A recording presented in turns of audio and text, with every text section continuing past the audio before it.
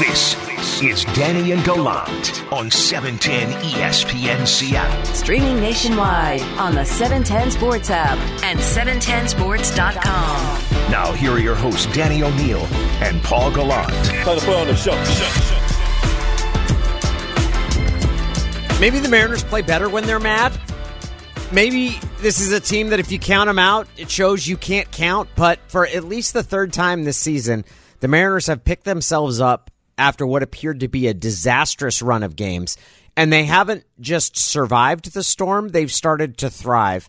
It's Danny and Gallant. It's Wednesday, August 4th, and the Seattle Mariners are one win away from sweeping the defending AL champs for the second straight series, and this one coming on the heels of losing 4 out of 5 after a trade had rocked the clubhouse, Paul.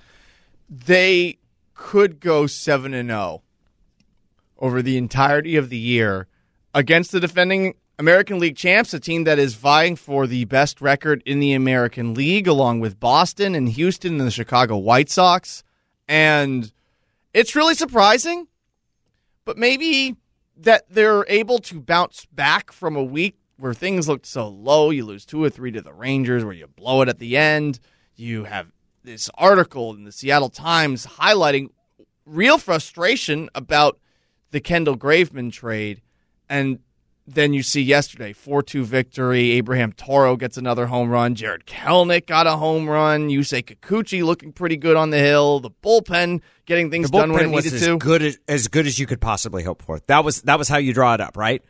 Sadler comes in, gives away to Sewald, and then you've got Castillo that comes in and closes the door.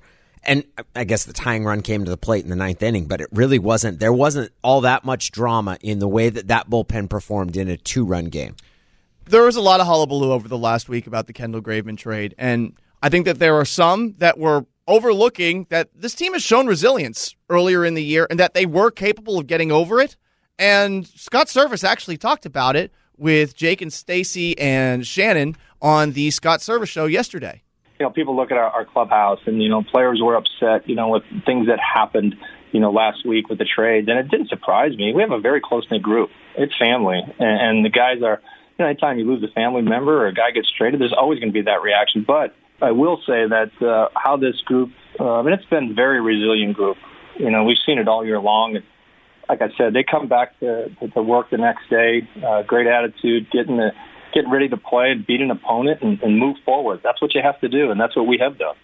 This has not exactly been a tame workplace, Danny, for the Mariners over the course of the year. It started with Kevin Mather's Boom Roasted session on Zoom. Mm-hmm. Then you have all of the injuries that this team has suffered through over the course of the year. And then you have a trade of a guy who everyone really liked in the clubhouse, and yet this team has consistently found ways to get right back up, even after low points of the season where they lose to San Diego.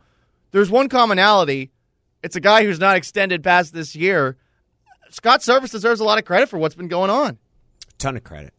I think Gabe Kapler's the runaway manager of the year in the National League, given that was a Giants team that nobody really knew what to expect out of, and they're leading what is probably the best division in baseball. But the conversation for American League Manager of the Year, if it doesn't include Scott Servais, somebody's doing it wrong, because the impact he's had, you've brought that up pretty consistently, Paul.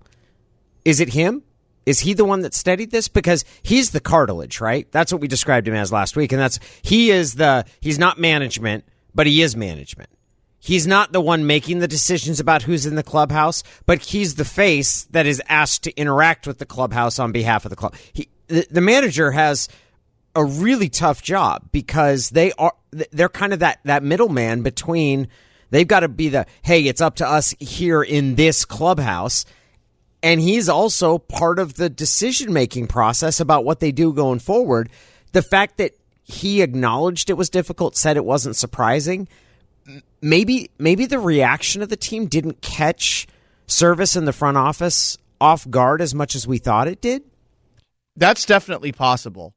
And I would say that because of that, the clubhouse deserves credit too. I mean, maybe there was a over-assumption of how hard they were going to take it, or that they could not be professional and get over it. And that's what I was saying for the last couple of days. You got to get over it. This is how it works in baseball. It stinks. You don't want to lose a teammate that you really like, But this happens every single year, and the Mariners are in this weird spot where, yeah, they're close, but they're not a World Series contender this year, and they are trying to address the long term, but they're also addressing the short term too.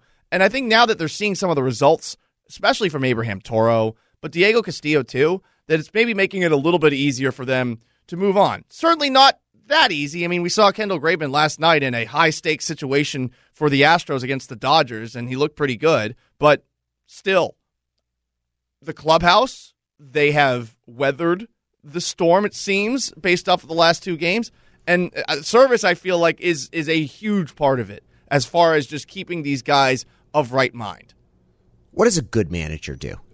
What is the trait of a good manager? Because I think for a long time, people have thought they play hunches, they know when to push the right buttons. I think the modern vision is of what a good manager is much more educated. They have a system that's in place, right? They allow players to know when they're going to get their opportunities. And they're in charge of explaining that to guys who aren't happy with the opportunities or the number of chances that they're getting. The other function that the manager plays is they're kind of a buffer. They're a buffer. Joe Torre probably did this better than anyone. Joe Torre was an incredible manager, not because of the decisions he made in game, but because of how he handled the press and kept that press from bearing down on his clubhouse. Scott Servais doesn't have the same kind of press to deal with. I think what Scott Servais does so well is he serves as a buffer, and he serves as the person who keeps the players focused on what they can control rather than the big picture decisions that are being made about the shape of the roster by the front office. Usually the manager is having to insulate his clubhouse from voices outside the organization. In Servais's case, he's the person that kind of has to insulate his clubhouse from the long-term decision-making that the front office is making as they conduct this rebuild. He's also been a bit of a hype man, too. You know, he is saying some of the things that maybe Joe Torre was saying. Let's go to yesterday again on the Scott Servais Show on Jake and Stacey, where Servais talked about what the lineup the Mariners had on Monday's game against the Rays looked like. As I wrote up the lineup card for yesterday's game, I thought, wow, this is the deepest lineup we've had at any point this season.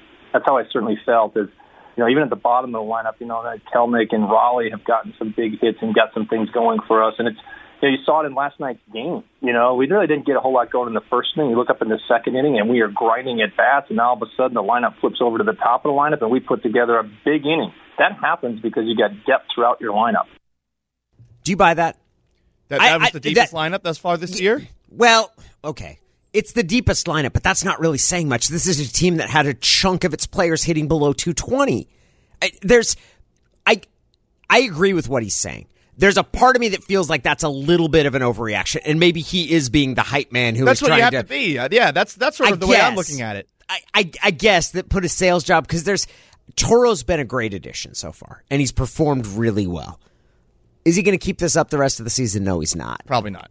I don't know if they have. I don't know if they have the firepower to be able to really make a run at this playoff berth. But maybe they do, and maybe they are better than I think, and they are going to. But when I heard that, I was like, that sounds nice, and I do think the team is better than it was a week ago, provided they're able to get beyond sort of the emotional whiplash of trading Graveman. But I was like, let's not get too carried away just yet. But someone needs to make them get carried away, because that's the kind of thing that psychologically I think is a big wind in your sails going forward. You need to have somebody telling you, look, this lineup's better. You know, you lost Kendall Graveman. It stinks. But this lineup's better, and this bullpen has a new arm, and you got a fifth starter now. You actually are better situated. Maybe, yeah, you didn't go get the sexy big name. And that's a bummer for some guys who maybe aren't going to be here this coming season, 2022. But this is a good team, and sometimes you need to be reminded of that after you have a rough stretch. If you're a Mariners fan right now, do you care about how you mentioned some of the guys that might not be here, and those were probably the guys that are most bummed about them not making a push? Do you care about how they feel? And because there's a very valid reason to say, yes, I do. I care about how Kyle Seager feels. I care about Kyle Seager's feelings about this team after the 10 years he's put in here, and he earned or deserved a better opportunity at making a playoff run if this is, in fact, going to be his last year. I could also see one saying, no, I'm a Mariners fan, and I want what's best for the franchise. And it seems like this front office and this manager are really building this franchise in a way that it is best for the long-term future. And it's not about saving their jobs. And it's not about getting one wild card playoff berth. It's about doing what they said and putting this team in position to win championships. At the same time, though, they are probably hinting that it is close. And it's good to have somebody that is in a situation where he might be dictated by management as far as what he's supposed to do, but he is still going to be able to relate with those guys around him in a way that kind of makes him seem separate, that makes it seem like he's in their corner. And I think Service has done that a couple of times this year. From the 701, hey, Danny and Paul, you must continually prune your apple tree if you want to continually produce high-quality fruit. Just saying. I think this person might be insinuating that I need to be pruned, so our tree will continue to produce high-quality fruit. Well, your sea cucumber mustache is gone. Was that pruning? It is gone. It is gone. Yes, that's correct. The wife's preference is won out over my rowdy niece and nephew. It's Danny and Gallant, a freshly shorn Danny O'Neill here. It's time for us to get to front page news. This is the front page. Today's top 2 stories and why they matter. Every morning at 7:10. Get what you need to know to start your day. Right now. I love it whenever you say freshly shorn. Freshly shorn. I need to watch an Austin Powers movie again. It's really quite breathtaking. Meat helmets. Before we get into how things look for the Mariners after yet another win over the Tampa Bay Rays as they try to get back in that playoff race, they're hanging around. Last night's Astros-Dodgers game, a 2017 World Series rematch, was a sight to behold. And if you are just waking up, do yourself a favor and just look at how hostile that crowd was. Easily the most hostile reception that the Astros have gotten thus far. But it also turned to Dodger on Dodger fan crime. First, Dodger fans were throwing home run balls on the field at the Astros in batting practice. A ball was thrown on the field in the 3rd inning. Astros foul balls were getting tossed back on the field too. Inflatable trash cans, which exist, were thrown on the field. And as the game wore on, food and drink were being thrown everywhere. We had Dodgers fans going after the very few people who were crazy. You got to be crazy to go to Dodger Stadium wearing another person's uniform, wearing Astros gear in attendance. And then you had Dodgers fans going after Dodgers fans. I haven't seen fan behavior quite like this in quite some time because it felt like it was all over the ballpark. Not going to lie, from a playoff atmosphere kind of setting, certainly lived up to the hype. Did not help out the Dodgers, though. They lost 3-0. Legitimately weird to see Dodger fans care that much. LA is a weird sports market. And it's not, I'm not going to go so far as to say it's a bad sports market because those guys are dedicated to their Lakers. Like, it really is. But it's weird. It's unlike any other sports market in the country. And Dodger fans are typically, they're good fans, but they're really laid back. It's hard to get them to show up before the 3rd inning starts. Yeah. And they were there before it started throwing And then I see Dodger fans fighting with security. Mm-hmm. Like, there's a line of security dudes, and Dodger fans are fighting with them. I was like, good Lord. Good Lord. Something. It takes a lot to make Dodger fans care that much. I went to one Dodger game before, and I remember that there were a group of fans who were not from Pittsburgh, but who were wearing Pittsburgh Pirates uniforms. They were the Cali Pirates. And these Yinzers, one of which had a giant P tattooed on the back of his head, were speaking to each other in sign language a lot. Gang signs. The front page. Little sketchy. Security told them to stop, and they looked like they were going to give security a wedgie. I feel bad for anyone who's in security at a ballpark when it's that hostile. That's going to be really tough to do. It's not a draft, man. You sign up for that. That is a volunteer job. There are easier ways to make a living. I'm just saying. I will unvolunteer. The Yankees, who the Mariners travel after facing the Rays in the series finale today, the Yankees have some bad news. Garrett Cole, their big free agent acquisition a year and a half ago, he has COVID. He's on the cooties list. So is Jordan Montgomery, another starter. So Cole was supposed to start Sunday against the Mariners. He missed yesterday's start. Montgomery was going to start Friday. They don't know who's going to pitch in place of him. They're both on the 10-day injured list. It's possible they can get off of that, but they will have to test negative for COVID-19 twice. Also, Gio Urshela, their third baseman, has a strained hamstring. So the Yankees going to be limping into that 4-game series when the Mariners come to town beginning with Thursday's game. Yeah, that's pretty advantageous as far as any opportunity that you can have against that New York team. They are dealing with a lot of pitching injuries as it is already. And, I mean, like Luis Severino and among others. So this is an opportunity for the Mariners coming into this weekend. And, you take a look at the wild card standings. Maybe they'll be able to make some ground up, not just on the Yankees, but also potentially on Toronto, too, before they play them in just a couple of weeks as well. That is front page news. Now we got the professor. Let's buckle up for our morning drive. John Clayton's Morning Drive with Danny and Gallant. It's a 4-way battle, and there's only going to be 3 spots. Somebody has to go. The first and final word on everything NFL from the Professor John Clayton. They scored 30 points a game. They're the best running team in football. It's John Clayton's Morning Drive with Danny and Gallant.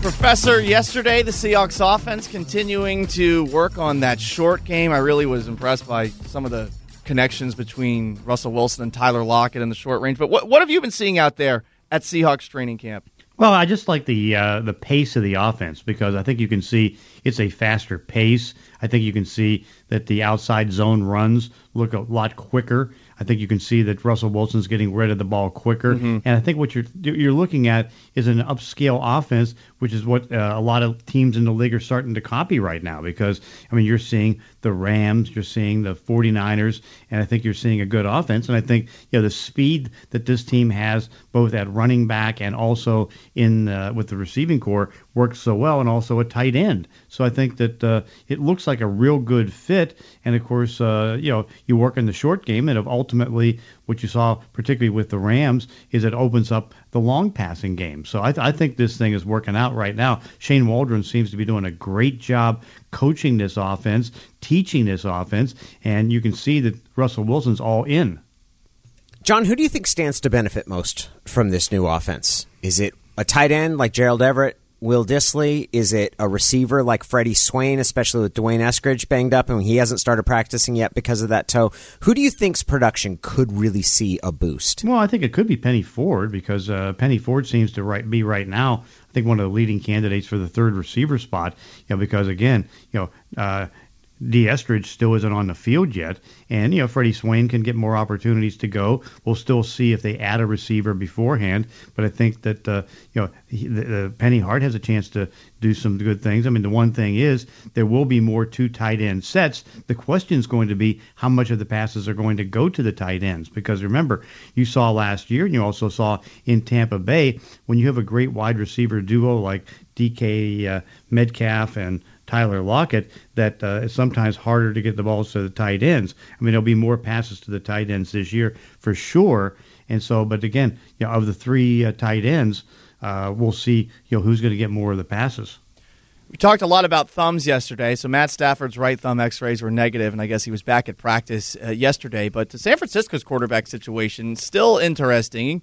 Trey Lance got a single first-team rep, but it was a designed run specifically for Lance. And yet we're still hearing all of the glowy quotes about him. He's been tremendous and is bringing out the best of Jimmy G. Man, I really wonder how this is going to play out over the course of this season. And I know that you've been of the mindset that it could happen sooner rather than later where Trey Lance could come in. Yeah, but again, I think that they're going to go into the season without question with Jimmy Garoppolo as a starting quarterback. Right. And right now, Kyle Shanahan is giving him great reviews. In fact, I think just, Monday or so, he said this is the best he's seen of Jimmy G. And, again, they're not going to rush Trey Lance, but I think you can also see that Trey Lance is talented enough that he's picking up the offense so well and doing such good things. There may be sooner than later. But, again, sooner is not going to be September or October. But at some point, I think that he's going to be challenging to get on the field. And, again, who knows if Jimmy G is going to get hurt. Remember, this is a quarterback who was with the 49ers for 48 regular season games, and he's missed 23 because of injury. I'll tell you what, John, I saw a clip from their practice yesterday. The 49ers uploaded it. He's taken a step backward, and he fired the ball 50 yards downfield. and it looked effortless. Like it was really one of those throws that makes you sit up and take notice. And I know there's more that goes into Kyle Shanahan's offense than just throwing, but Shanahan was there with Washington when Robert Griffin III had such a great opening year. So he's got some examples of working with quarterbacks who maybe don't fit what we think of as the Shanahan style quarterback, somebody like Matt Ryan. I'm really curious and kind of a little bit, from the Seahawks perspective, how that relationship goes and how Lance looks like when he plays is going to determine a lot about the shape of this division for years to come. Yeah, but you got to remember when he was in Washington, he was the offensive coordinator, and Daniel Snyder was the one who worked the trade out to get RG3, and Daniel Snyder controls things there. And so it's like it wasn't any option to go to another quarterback. It was going to be RG3, and now Cal goes out to San Francisco, and say what you want about the power of John Lynch. It's a Kyle Shanahan team. Cal gets what he wants. And one of the things that Cal said toward the end of last year is that he likes the idea that Andy Reid has. If you have a good rookie quarterback who's a first-round pick, it's a good idea to let him learn the first year as opposed to play him the first year.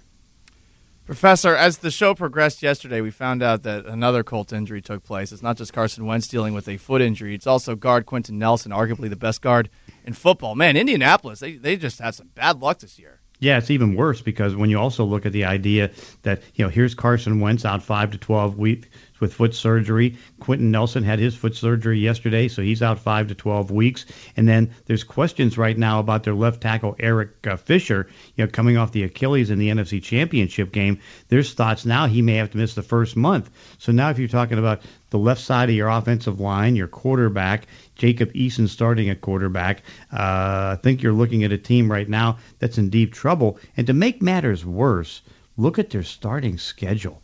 They have 5 games against teams 10 wins or more. They open against Seattle, they go against the Rams, they go against Tennessee, they go against Baltimore, and they go against Miami. So those 5 games, they could very well start off 0-5. Our training camp coverage presented by Precor Home Fitness. The Professor John Clayton is with us each and every day right here at 7:15 for your morning drive. John, we'll talk to you tomorrow. Okay, sounds good.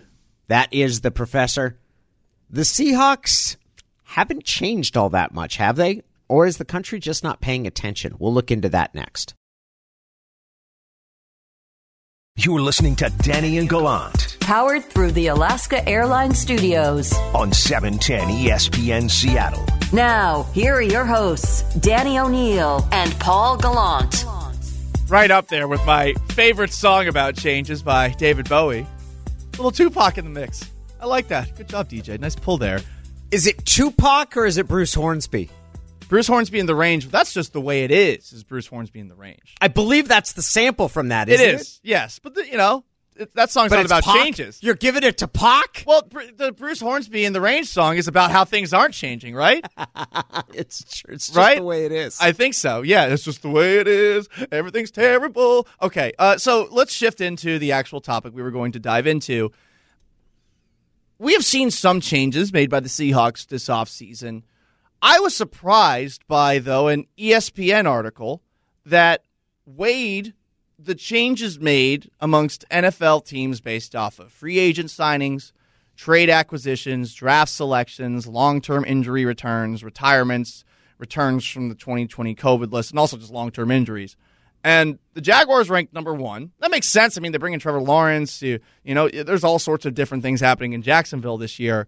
I was surprised to see Seattle at number 28 among all 32 teams as far as net change from the end of last season to now. And the writer for this piece wanted to make it clear that this is not about whether or not a team is really good or really bad. This is just who changed the most.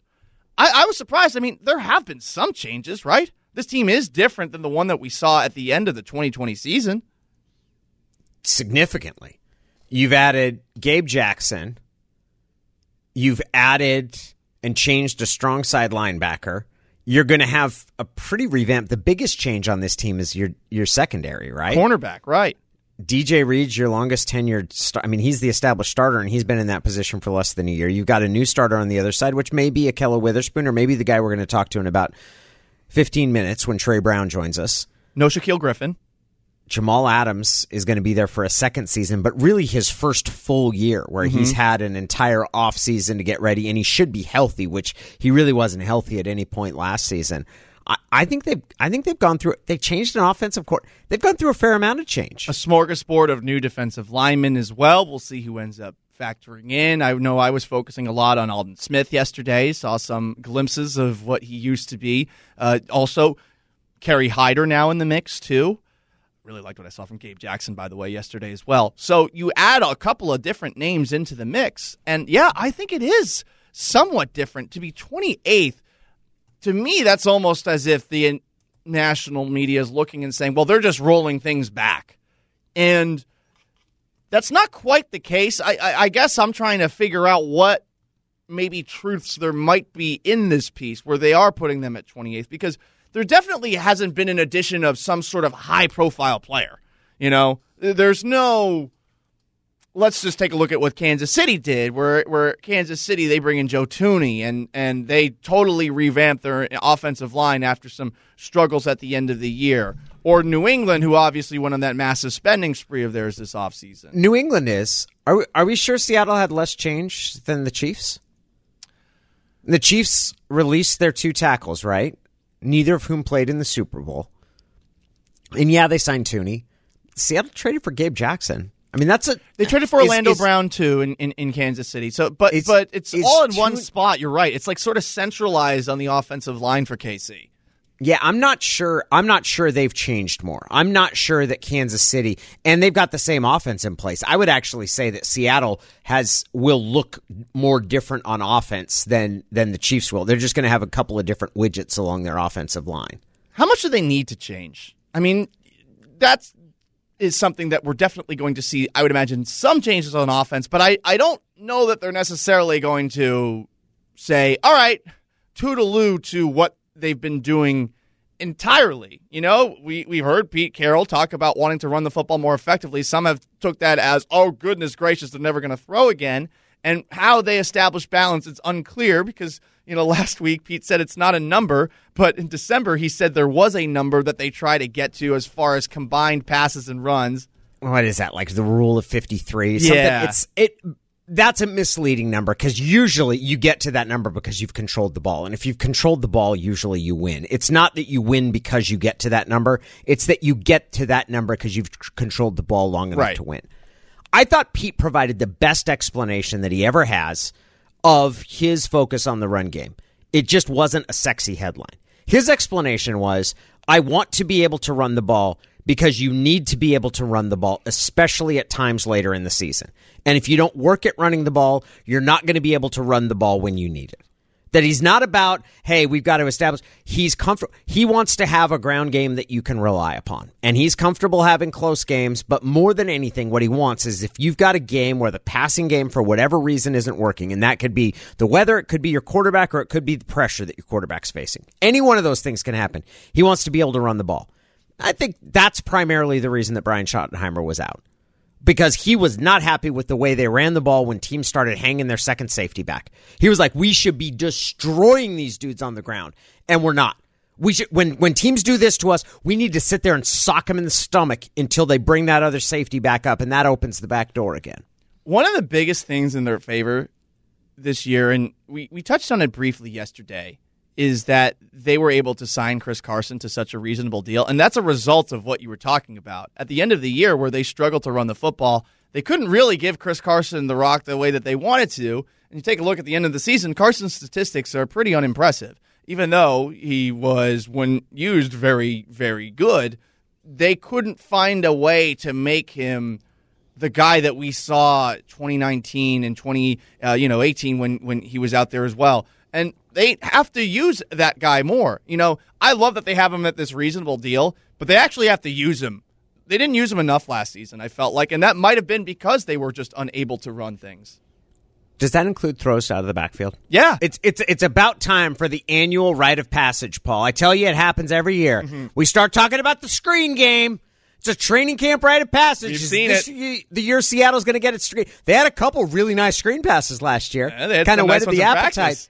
It kind of evaporated, though, right? Yeah, like we didn't see that much later in the Falcons year. game was beautiful because you saw it, and they were doing it to perfection. But, yeah, they stopped rolling with it. Carson's got good hands.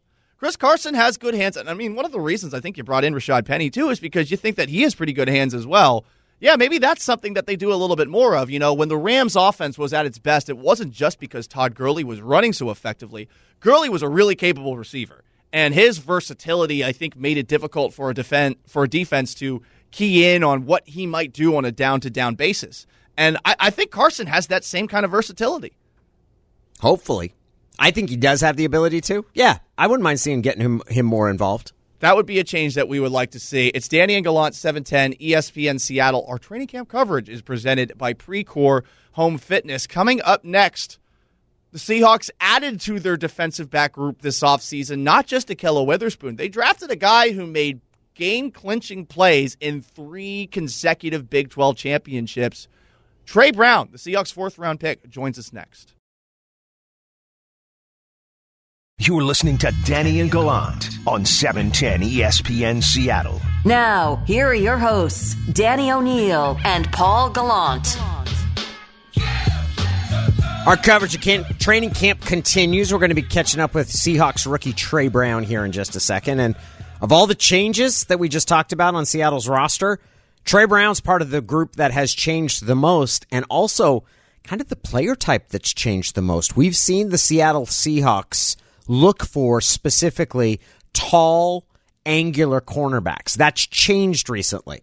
And maybe that's a recognition of how opposing offenses are constructed and what they try to do in spreading the field. It's also probably a sign of increased competition that those tall corners that they were one of the only teams that were looking for, well, now there's a whole lot of people that are coveting that sort of size and length among their corners. So what's the market correction? The market correction should be finding explosive, fast, twitchy guys that maybe have an attitude about them where they're playing bigger than their actual size. And you have that in DJ Reed, and I'm sure that DJ Reed gave the Seahawks some confidence in the 4th round to go after someone like Trey Brown. And something of note about Trey, which I thought was great to hear, and it came from John Schneider after his 2nd and 3rd round post-draft press conference, where he said that he felt that Trey Brown was top 10 talent, but because of his size that he was able to slide in the draft to the Seahawks. And that has me really excited about him, in addition to the big plays that he made in 3 straight Big 12 championship games. Well, we've got him with us now. Trey Brown is joining us. And Trey, this is a little belated. It's a little belated. We're grateful to have you here on Danny and Gallant, but welcome to Seattle. We're really excited to have you in town. Glad to be here. What's training camp like? Man, it's totally different than what I thought. You know, it's not like college, where you're here till like 12 a.m., and got to wake up at 6 the next day. These guys really take care of you. But, man, it's really fun. You got the fans out here cheering you on, and that just motivates you even more. And, man, it's a dream. I can imagine, too, that seeing lined up against you from time to time wide receivers like DK Metcalf, who is a behemoth, and also Tyler Lockett has to be a pretty different experience for you as well, though the Big 12 does have a lot of offense. Yeah, of course. I've seen receivers, so I don't really get spooked, when it's time to, go against guys who have pretty big names, because I've been doing that my whole life. So it's just more motivation, and it just makes me better. That's exactly the kind of attitude that we want to hear. We want to hear about cornerbacks who got a chip on their shoulder, who look at some guy and they're like, yeah, this guy can't get past me, and then they're going to be able to get in their face and push them around and stuff. So that's good, Trey. We're glad to hear that. Yes, sir. Trey, when you were kind of coming up as a high schooler, and I guess probably even some when you were in college, what did you think about when you looked at Seattle's defense and the way they played? With this, when I was in high school, this is when they were the Legion of Boom, right? If I'm correct. Yeah, yep. Man, I was just like, wow, man, these guys, I mean, they're the standard of the NFL right now. When you talk about defense or something like that, you always picture the Seattle Seahawks defense, and that comes to mind when you got good safeties, good corners, and they're all like just a group, and that's just to one, and they made a name for themselves, being in magazines, all this other stuff. So, man, it was just like, they're very popular, and that was something I wanted to be a part of, definitely. Did you see any similarities in what you hoped your game would be like? Did you? Maybe it's even beyond just the Seattle's defensive backs. Were there people that you looked to model your game after? We're talking about with the Seahawks or no? Well, either one. Like, who did you look at? Who did you look at and say that's the kind of corner that I want to be? That's the kind of defensive back I want to be. Charles Woodson. Played with he played with speed. He was physical, and he just made plays at the right time. That's something I've done in my career, is made plays at the right time when it was time to make those plays. And, man, it's just always adding more to your game, Yeah, to that point, I mean, some of my friends, Trey, I lived in Texas recently, and some of my best friends are Texas fans, so they're probably going to be mad that I'm talking to you here. But, yeah, you had the big play in the 2018 championship game. You sacked Sam Ehlinger. In 2019, you tracked a dude down who looked like he was going to score a 95-yard touchdown on Baylor. And also, you had the interception of Brock Purdy in the most recent Big 12 championship game. So that's... Oh, you missed one. Don't forget about the Texas game, the interception. There we go. See? Big-time players make big-time plays in big-time moments. So that's great to hear that you have the confidence to do that. And, shoot, I'm even forgetting some of them. So I can imagine that, going to the NFL, obviously you had a bit of an adjustment period, but this is something that you are feeling like you are very, very much able to make. Oh, definitely. Right now I'm just getting my feet wet, learning a lot about the different changes of the NFL and how they do things. But I'm sure definitely when I have this down packed, I'm going to definitely make a name for myself in this league, and I'm going to be around for a while. Now, Trey, I'm not trying to get you in trouble here because the Big 12 has no jurisdiction over you anymore. But have you seen the rule that was passed where if you put horns down, if you hang the horns down, which I've understood that Oklahoma players can do from time to time, that if you do that in front of a Texas player, they're going to start flagging people? Yeah, I definitely heard about that. But I remember when they came out with this rule, 2018? I did it right after the game, so we're not worried about that at all. On the outside looking in, are you bummed out to see Oklahoma leaving the Big 12? I'm actually, I'm actually pretty excited that they're going to the SEC. You hear a lot of talk about the SEC and then how we've been pretty much running the Big 12, and they're saying we can't do it over there. So it's a new challenge, and we're welcoming that. Trey, your height, I'm assuming, has been a subject of conversation that you heard a lot in the lead up to the draft.